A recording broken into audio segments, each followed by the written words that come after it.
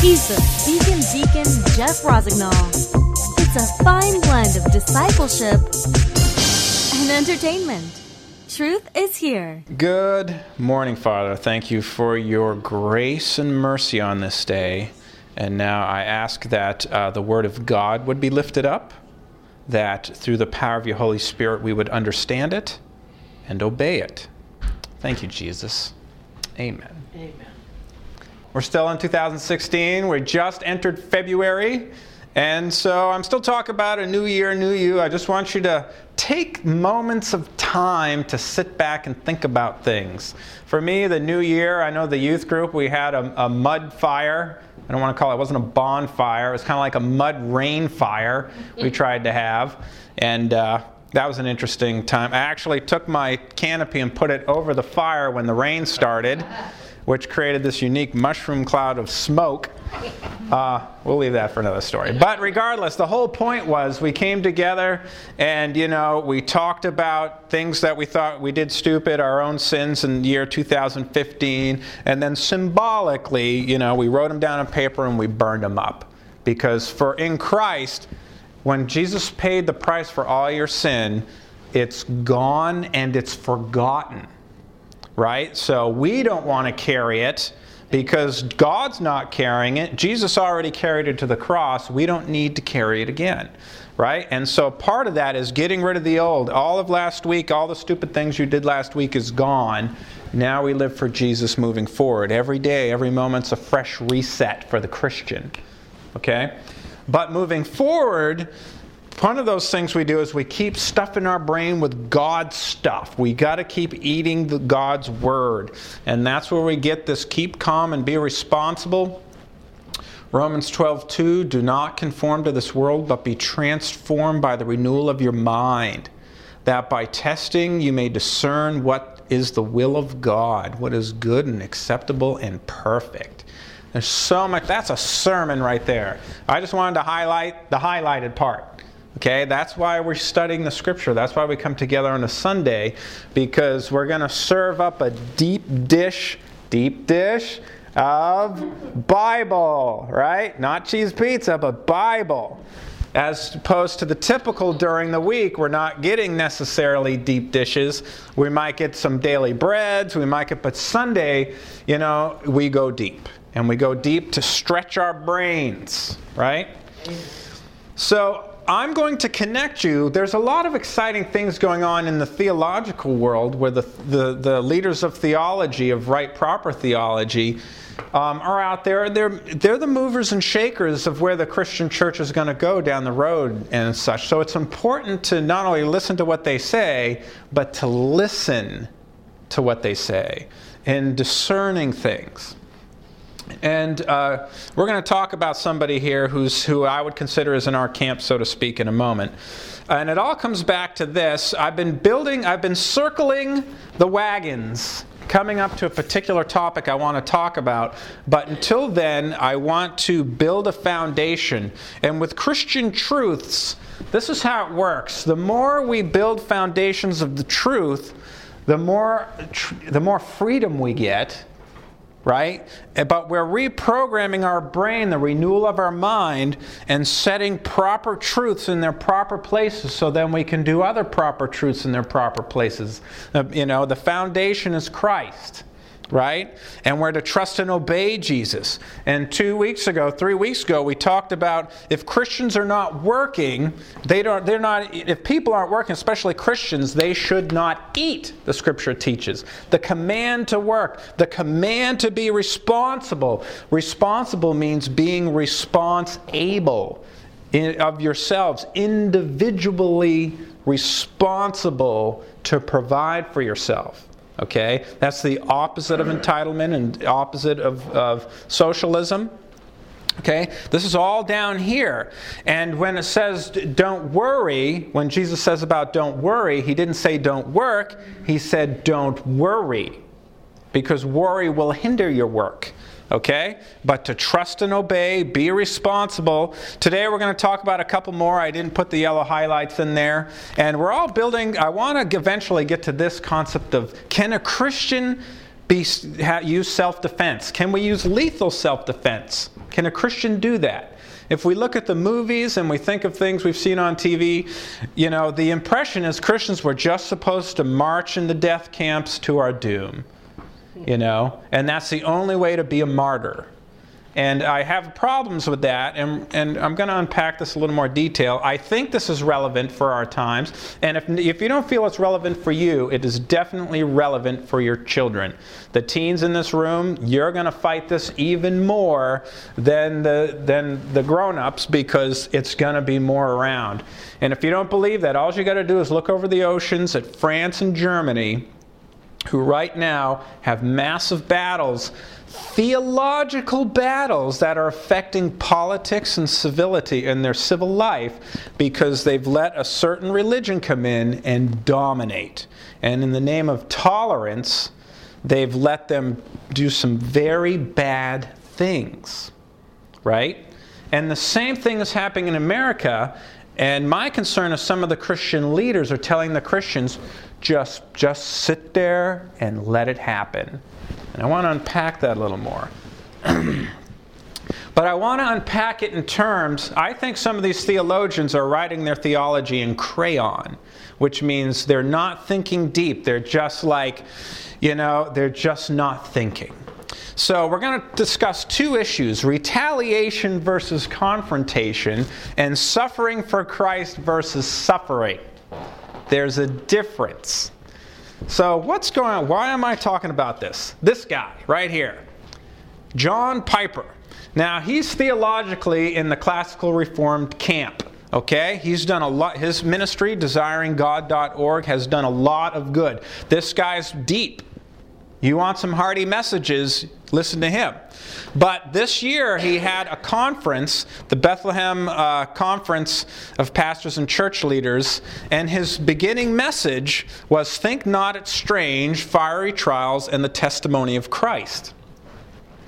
And just in December, this guy responded to the president of Liberty, who told the students at the school, go ahead and learn how to use a gun. You're gonna need it.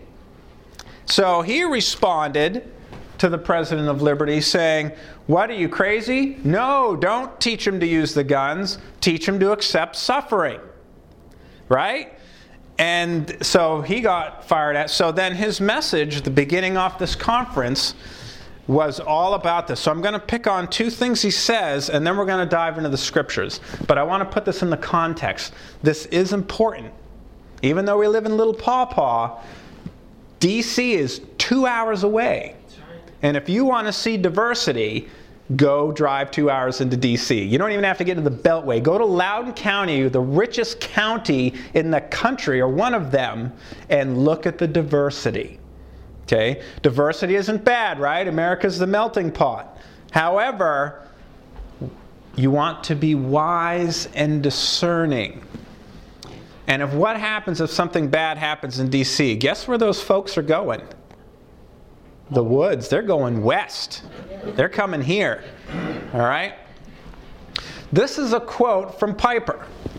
If there is someone in your church clamoring for you to show them from the Bible how they have a right to carry a gun to save themselves and their family from suffering and death, by all means, spend 10 cents of your labor on that.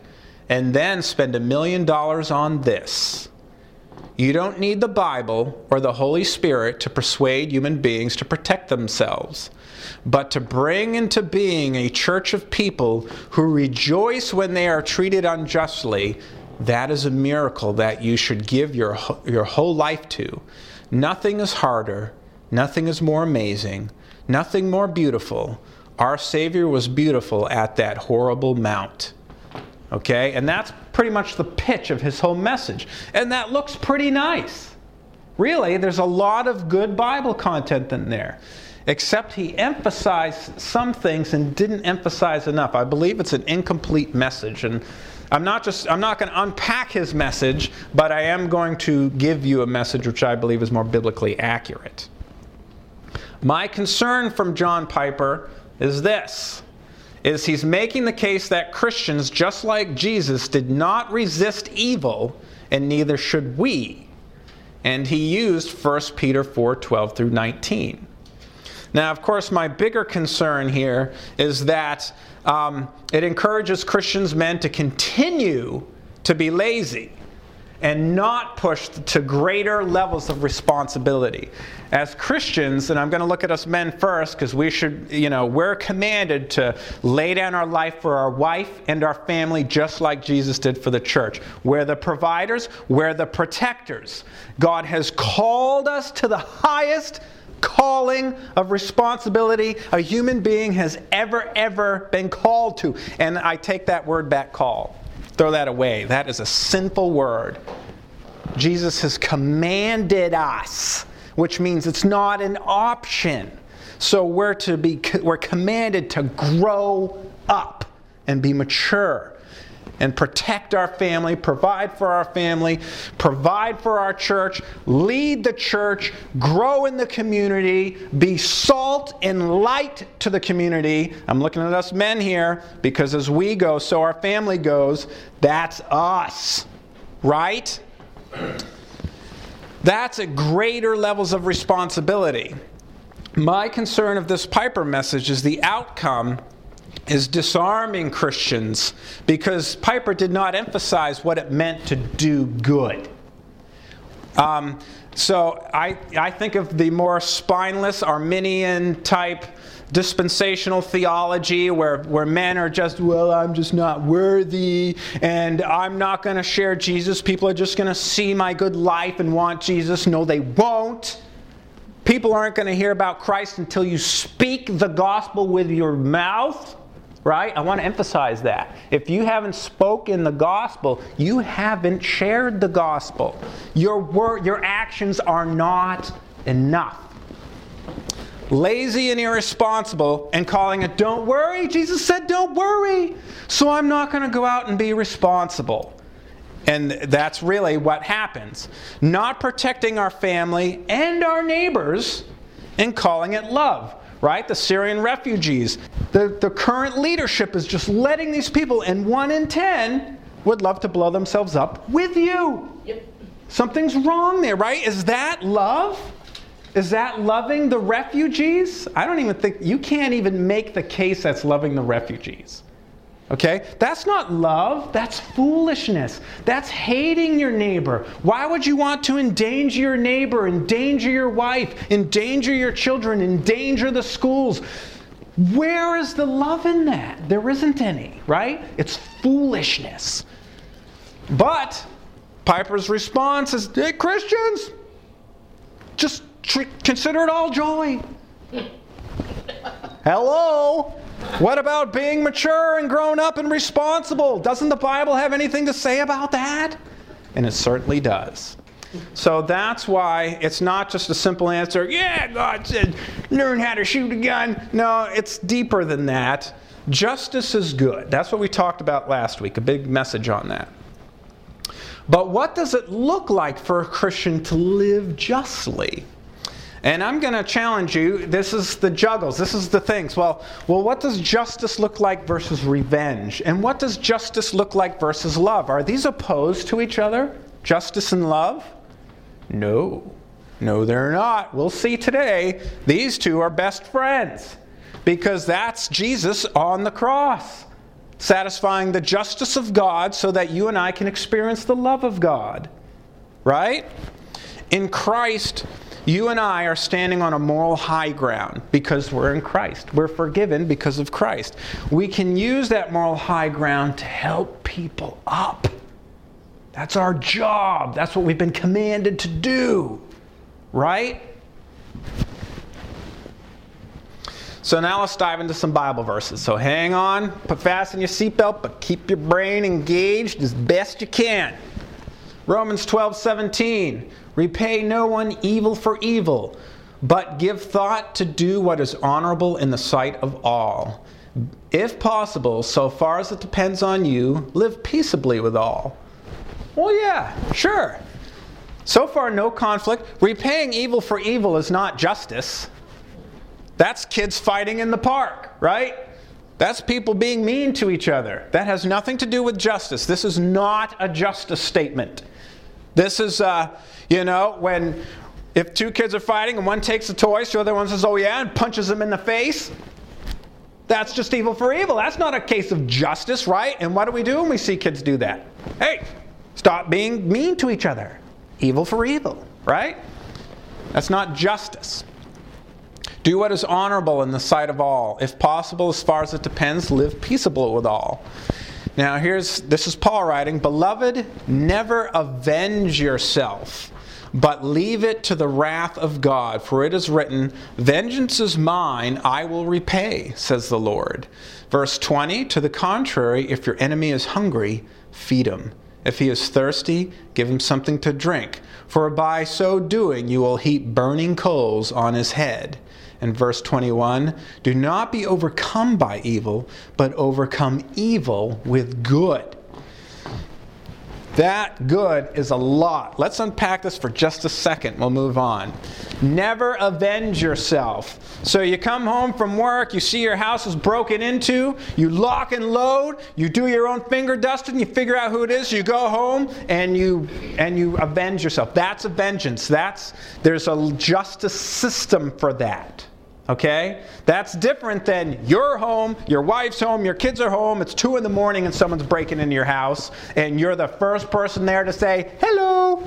Okay? That's not vengeance, that's protection, that's discernment, that's loving your family, your wife and your children. That's different, right? But do you understand the difference between in the middle of an event and, I'm going to get him myself? You got to be careful of that. That's what it means. Don't avenge yourself. Leave room for the wrath of God. On the contrary, if your enemy is hungry, feed him. If he's thirsty, give him something to drink.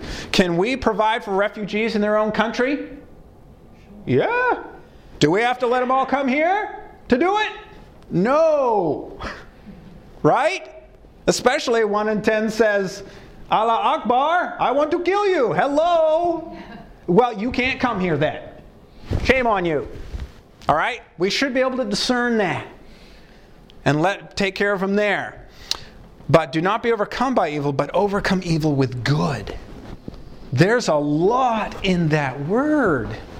Good. Hello. Okay. Vengeance is bad. Don't do it. And what about defense? I kind of already explained the difference. Defense is when they're coming into your door. I got ahead of myself. But confrontation, that is good. See, in Piper's message, he really emphasized that Jesus just went to the cross and he didn't fight and he didn't say anything, and we need to emulate that. Well, I don't think Piper was unpacking Bible fairly. Did Jesus confront people? Oh, yeah. Enemies? Yes. Did he confront his friends? Yes. He certainly did. Let's take a quick look at this. I won't read it all to you for data's sake, for your brain. But Jesus confronted Peter in Matthew 16 when Jesus was saying, listen, I'm going to go to the cross. They're going to punish me. They're going to hang me on the cross and I'm going to die. And Peter said, by no means. No way, Jesus. We're not going to let you do that. What did Jesus say to Peter? Right? He turned to Peter and said, get behind me, Satan. You are a hindrance to me, for you are not setting your mind on the things of God, but on the things of man. Then Jesus told his disciples, and we'll come back to this, if anyone would come after me, let him deny himself, take up his cross, and follow me. We'll leave all the rest of that for later. He confronted Peter and called Peter Satan. How's that for a discouraging day? Right? Oops, did I make a mistake, Jesus? You just called me the devil, and I'm your chief disciple. All right, that's a bad day. Yeah, it is. That's a confrontation. Now, Jesus confronts his enemies in Matthew 23, 13 through 23. This is just the Pharisees, the religious leaders. 7 times he says, woe to you, Pharisees and scribes. 6 times he calls them hypocrites. 5 times he calls them blind guides. And some of the highlights in verse 15, woe to you, scribes and Pharisees, hypocrites, for you travel across the sea and land to make a single proselyte, and when he becomes one, you make him twice as much a child of hell as yourselves. Hello? Jesus just sat there and let them punish him? No, what we're looking at here is before Jesus went to the cross, it was something called the Passion Week. And Jesus' his sole purpose was to go there and kick the bee's nest. So that whole week, he did everything he possibly could to make everybody mad. I know it wasn't his goal, but when you're God and you're holy and you tell people that, it makes everybody mad. Okay, that's one of the results. So here he is, just diving into them. And down in verse 23, he talks about their hypocrisy. For your tithe and mint and dill and cumin have neglected the weightier matters of the law. This is why I highlighted this. Weightier matters of the law, which are, this is Jesus saying what the weightier matters of the law is. What's that? Justice and mercy and faithfulness. And he says you ought to have done without neglecting the others. He's saying that's great. Yeah, you're paying attention to how many people are, doing little rules, but you're missing the big picture. Justice, mercy, and faithfulness. Okay? Here's a few more punches Jesus threw at them.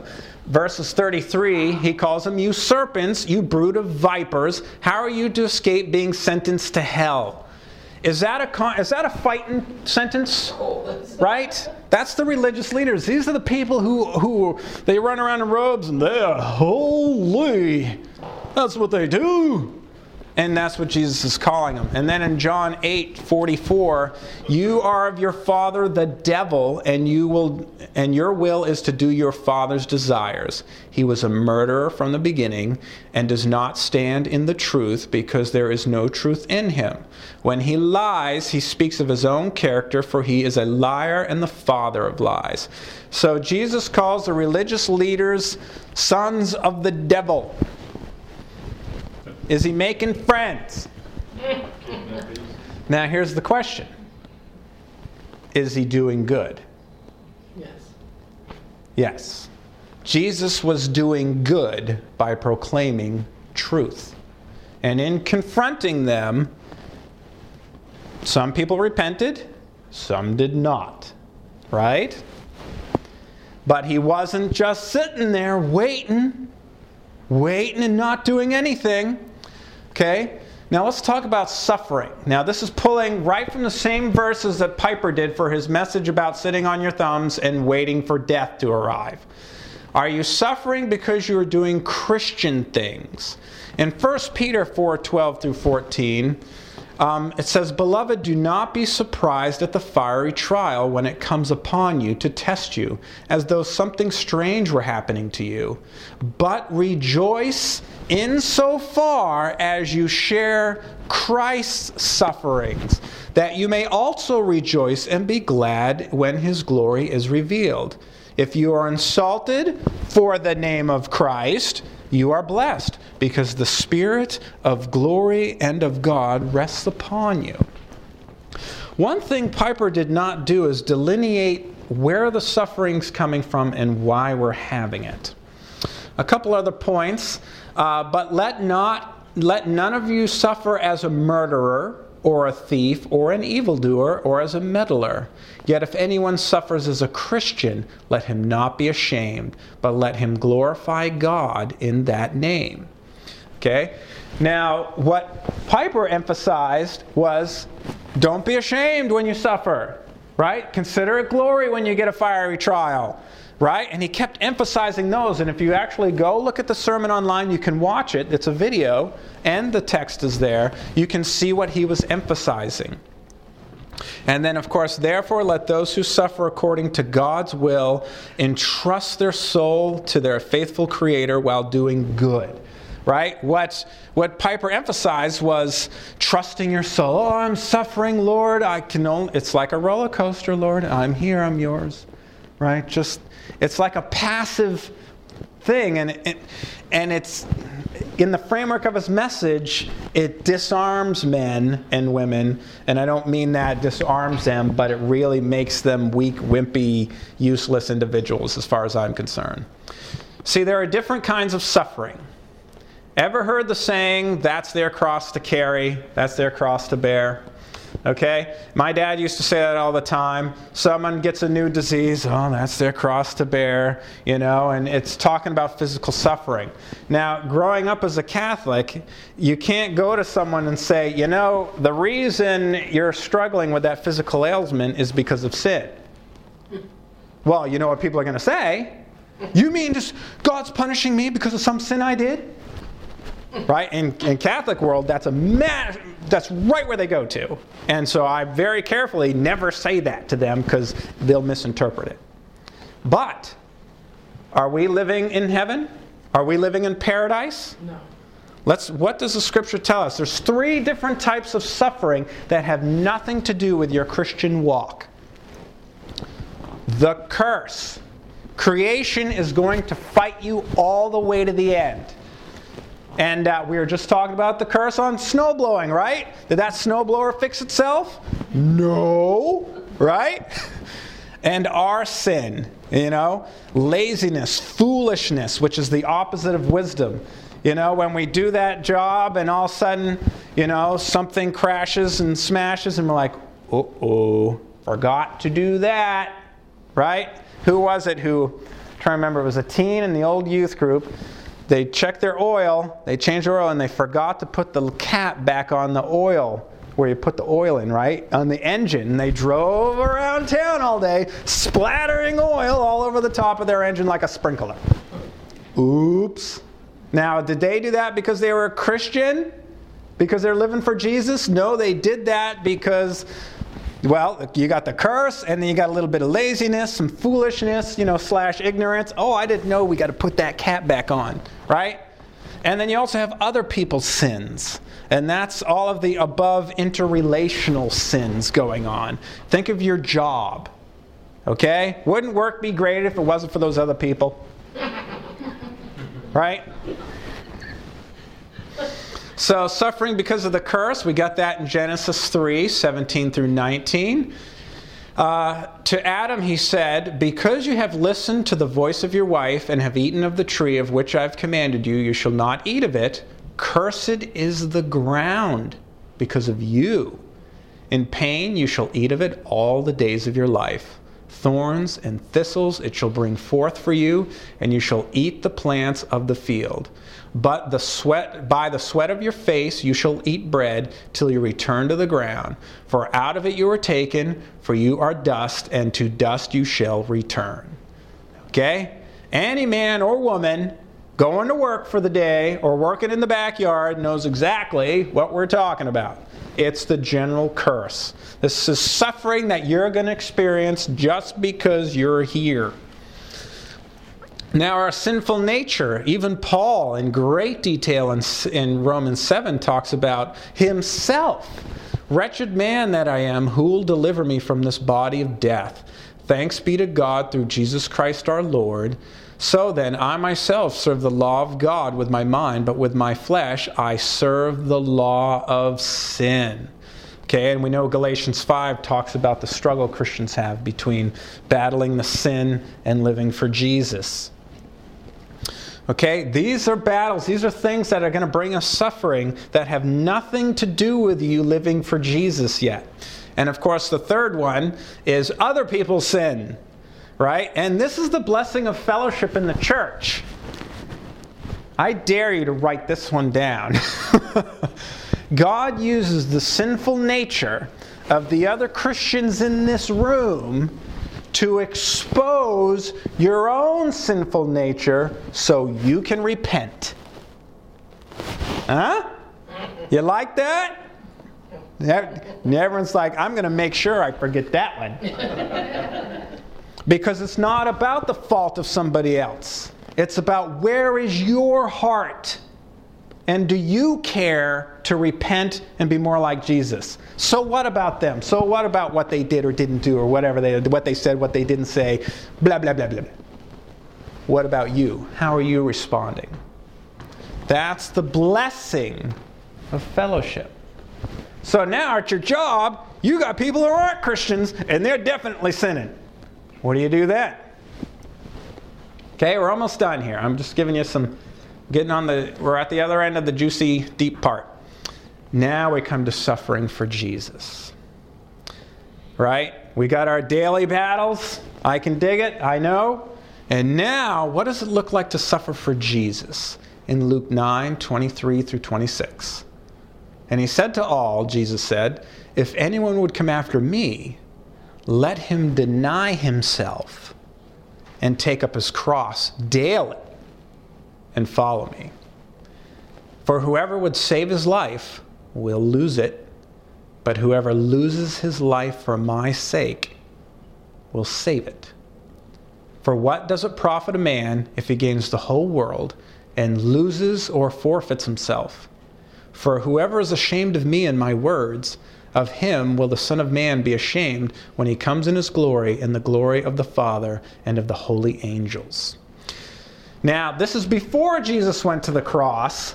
So we could say, whoever takes up their electric chair, whoever takes up their firing squad daily and follows me, right? That's what he's saying. Who's going to follow me to death? Who's going to die today and follow me? That's what Jesus is saying. How do we view our life? When I was a 20-something-year-old Christian, and a friend of mine, Chris, who was the major disciple in my life, when he was teaching me and I'd hear these big callings of Jesus, I was 20-something-year-olds. I had other plans. And there was a heart conflict between of interests of that. But now this is sounding more and more juicy and wonderful all the time. When was the last time your schedule was even challenged, let alone suffering, because you evangelized at work or at school, or your ministry got, no good deed goes unpunished, right? Or you fellowship with somebody and they didn't like it, or you're trying to disciple somebody, right? When was the last time somebody attacked you because you were doing these? That's what suffering for Christ is. That's why I always bring up the 5 disciplines. Because if we're not doing them, we're not living for Jesus yet. Okay? That's just straight up the way it is. You got to be doing these. Because that's carrying your cross. All right? Think back to the last time you were persecuted for work or school or friends. Now, I shared the story before. I'm going to do it again. In Pennsylvania, we had this massive prayer rally in May, and there was about 800-900 kids there. And what happened is we got in prayer circles, and a girl shared how the Passion of the Christ movie came out. She wrote a review of it, gave it to the school newspaper, and the editor took it, read it, crumpled it up, threw it in her face, and said, I ain't putting that out there. And I said, that's awesome! That's something to rejoice about. And I said, get up there on the microphone and tell all these people what you suffered for Jesus' sake. She went out of her way. This was a teenage girl living for Jesus and got true persecution for it. That's worth rejoicing and glory. Okay? That's what we're talking about. You need to know the difference between suffering for Jesus and suffering for being foolish, lazy, and sinful. After Passion Week, a week of complete and utter confrontation of Jesus with the religious leaders, wrecking the money tables, remember? Just calling them thieves and trashing the tables, and he had a stick in his hand, waving it around. This is Jesus, quietly going to the cross, right? And calling them the sons of the devil and whitewashed graves or sepulchres. The only time Jesus did not resist the evil was to go die on the cross. That's after he wreaked havoc for a week, and then he had his final supper with his disciples, and then he says, now this is it. Just pray with me, because now I'm not going to fight, because this is the last battle. All right? And in Matthew 26:52, then Jesus said to him, put your sword back, because what did Peter do? When they came to capture Jesus, I don't think so, mister. Wham! And he gets right into the battle. Right? And Jesus heals the guy, tells Peter to put his sword back. For all who take the sword will perish by the sword. We'll talk about this later. We'll come back to this. Do you think that I cannot appeal to my Father and he will at once send me more than 12 legions of angels? But how then should the scriptures be fulfilled? Jesus stopped so that he could fulfill scriptures, that it must be so. He's going in there, he's trashing the place, and it's like, now it's time. Drops his arms. But why did he do that? Jesus' path to the cross was the most powerful, aggressive move of justice against the enemy. It was the killing stroke to evil. Amen. Yeah. To death. That's right. And that's where we have this. 1 Corinthians 15. And this is the last slide before communion. O death, where is your victory? O death, where is your sting? The sting of death is sin, and the power of sin is in the law. But thanks be to God who gives us the victory through our Lord Jesus Christ. Therefore, my beloved brothers, be steadfast, immovable, always abounding in the work of the Lord, knowing that in the Lord your labor is not in vain. That's a very call. That's not a call, forgive me, Lord. Command. That's a big command. There's some food for thought. Please visit thespeakindeacon.com and get connected to the growing number of social media Christians. Thespeakindeacon.com. Truth is here.